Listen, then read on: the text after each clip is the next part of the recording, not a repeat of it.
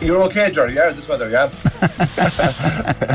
Fourth, you couldn't have Mayo at current power rankings at number 4. You have to have them, definitely have them at number 1. Subscribe to the OTBGAA podcast feed wherever you get your podcasts. OTB's Rugby Daily. Welcome to Wednesday's Rugby Daily. My name is Richie McCormack. On the way, Ulster tie down 3 more players with 2-year deals. A La Rochelle prop collects a 4-week ban, and tributes paid to a former Springbok coach. But first, Munster have confirmed that Dan Goggin is leaving the province at the end of this season. The Limerick-born centre has found his game time extremely limited under Graham Rowntree, making just 5 starts this campaign. Indeed, 21 of his 81 appearances for Munster so far came during the 2018-19 season, when he was named Young Player of the Year. Goggin turns 29 later this year, and Munster say he's going to pursue a playing career abroad. He'd only signed a 2-year extension to his previous deal in January of last year, but it's now believed that Goggin is heading for Australia. Ulster's busy week of contract extensions continues apace. Hooker John Andrew, prop Callum Reid and versatile back Aaron Sexton have all signed fresh 2-year deals. It's claimed that racism has been experienced by players at all levels of elite rugby in England. A survey by the sport's governing bodies there found there was a culture of stereotyping in the men's, women's, national club and academy teams.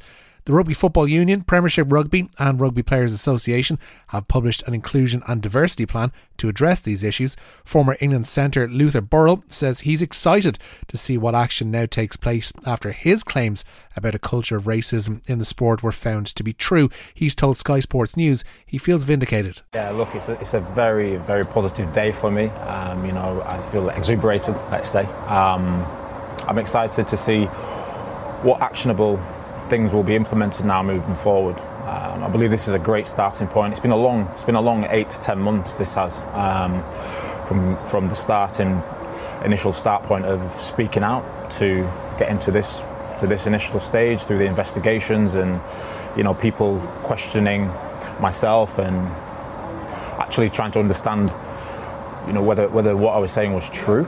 And I'm talking about people that were my colleagues at one point as well. So it's been a tough period for me, to be honest with you. I'm proud of where I'm at the moment, and this has been a historical thing. We can't forget that. I just happen to be the first person to actually come forward and speak out about it. And I think what the RFU have come out and said, interviewing 600 people across all levels of rugby, and all those 600 people have predominantly experienced this or seen it, from a microaggressions point of view to a cultural classism issue. So there's a lot of work to do in this space. So look, I'm excited, of course I am, because I've been vindicated, and I think the King's Council have supported what I said, and the investigation now has come to a close from their point of view. So now we can all take some actionable processes to eradicate this from our sport. Ronan O'Gara's La Rochelle will be without prop Georges-Henri Colombe for this weekend's Heineken Champions Cup quarter-final with Saracens. The 24-year-old's been handed a 4-week ban after appearing before a disciplinary panel this week. Colombe's been punished for a dangerous clear-out and Gloucester's Ruan Ackerman last week. He only received a yellow card at the time from referee Mike Adamson, but was later cited. Colombe was initially handed a 6-week ban but saw it reduced to 4 on account of his apology to Ackerman and his previous good record. Should La Rochelle beat Saris to reach the Champions Cup semi-finals, then Colombe will be free to play again on May 1st, but if they lose, he must wait another week to return. On the other end of the disciplinary scale, Montpellier number 8 Zach Mercer has seen the red card he received in their defeat to Exeter overturned. Referee Andrew Brace dismissed the soon-to-be England international for a collision with Exeter's Chris Chiunza. The top Couture side went on to lose the game on try count, but a disciplinary panel chaired by Ireland's David Martin found Mercer's challenge did not warrant a red card and is free to play again this weekend against Castres. Now, France are set to court controversy ahead of the World Cup, with disgraced former FFO president Bernard Laporte set to play some part in Les Bleus' management team at the tournament. Laporte had to resign his presidency of the French Union and step aside as vice chair of World Rugby late last year after he was found guilty of corruption. Laporte was handed a suspended 2-year prison sentence, which he's appealing. However, he was openly welcomed into the France camp during this year's Six Nations, speaking with the squad on a number of occasions. He even helped with the presentation of jerseys to the players ahead of their final game with Wales last month.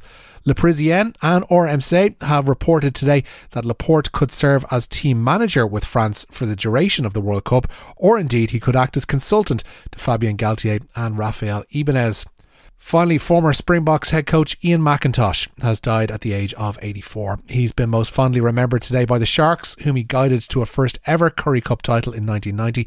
They'd win 3 more under McIntosh's guidance. He was named head coach of the Springboks for 1993 and 94, but was denied the chance of coaching them on home soil at the World Cup, which they won, of course, in 95. McIntosh later served as a selector and a Springboks Sevens coach. SA Rugby president Mark Alexander said today the man they knew as Master was, quote, an intensely passionate rugby man through and through, someone who never stopped learning, coaching, educating and giving back. That's it for today's Rugby Daily. Don't forget to subscribe to the OTB Rugby feed wherever you happen to consume your podcasts. My name is Richie McCormack and I will have more Rugby Daily for you tomorrow.